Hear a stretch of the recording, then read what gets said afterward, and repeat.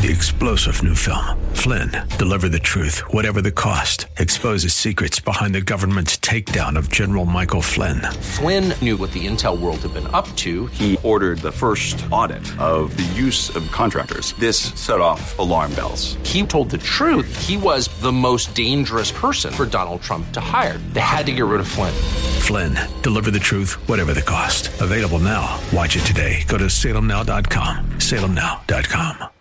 And as we welcome Byron York, first of all, welcome, Byron. Always great to hear you, and great to talk to you when I do the Hugh Hewitt Show. Nice to have you.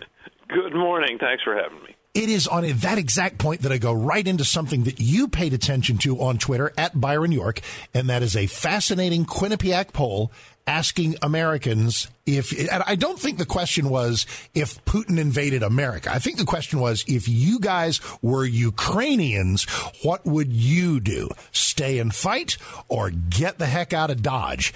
And there was some interesting, what was your main takeaway from what people said? Well, it is an extraordinary poll. It's just one of those questions that I don't think any other pollster had thought of. And it said, as the world witnesses what is happening to Ukraine, they asked, what would you do if they were in the same position as Ukrainians are now? Would you stay and fight, or would you leave the country? Now, a majority said that they would stay and fight. Let me see. I can get the actual. Here's the actual question. Mm-hmm. If you were in the same position as Ukrainians are now, do you think that you would stay and fight or leave the country? And the result was, and this is all adults, stay and fight 55%, leave the country 38%, don't know, which is not a crazy position, 7%. What was interesting is that there was a strong partisan difference in the stay and fight and leave the country numbers.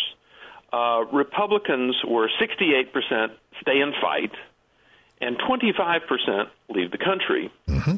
Democrats were 40% stay and fight, and 52% leave the country.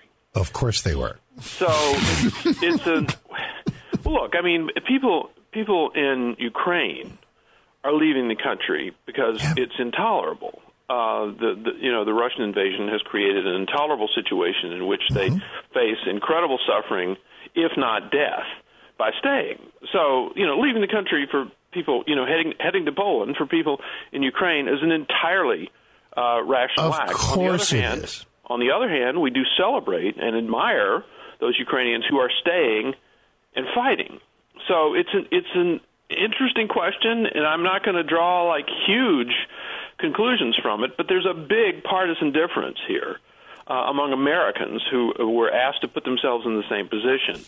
And a significant majority of Republicans, 68%, said they would stay and fight, while a minority, 40% of Democrats, said they would stay and fight. Then let's bring it to this country and the fascinating political bedfellows being made by this entire Ukrainian drama that's playing out before us.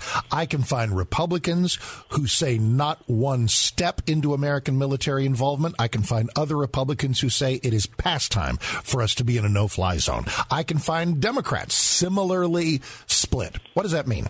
Well, I think it means our politics is in an interesting place.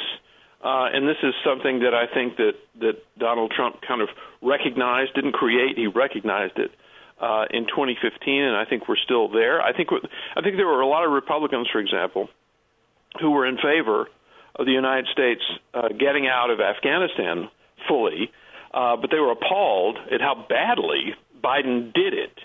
But, I mean, the actual goal of getting out of Afghanistan, obviously that's something that Trump had wanted, and there were a lot of voters who wanted to get out because the United States had been there for 20 years. So there was this kind of partisan, overlap among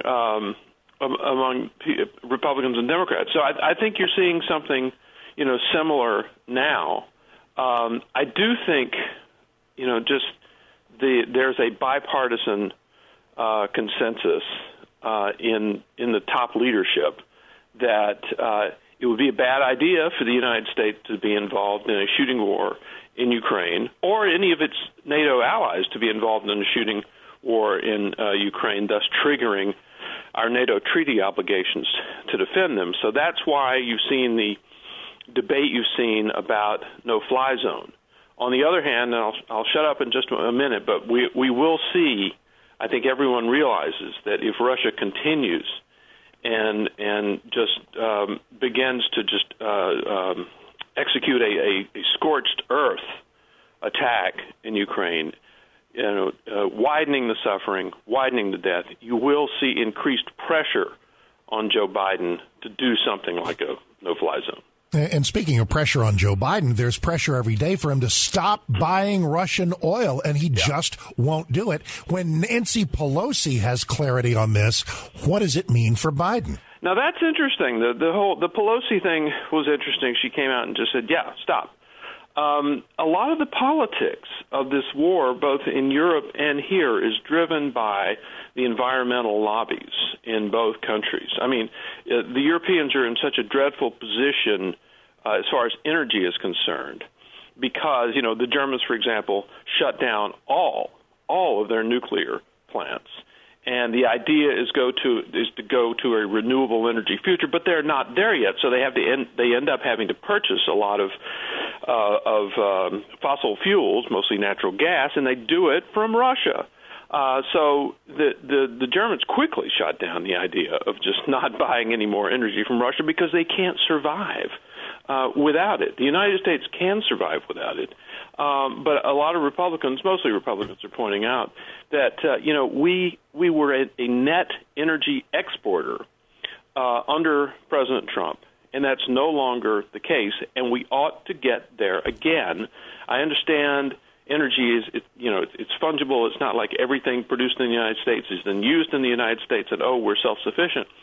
But when you produce enough to do that, then you are not dependent on foreign oil. So I think the interesting thing is, remember John Kerry brought this up early on in the Ukraine invasion, saying he hoped it wouldn't affect the climate talks going on.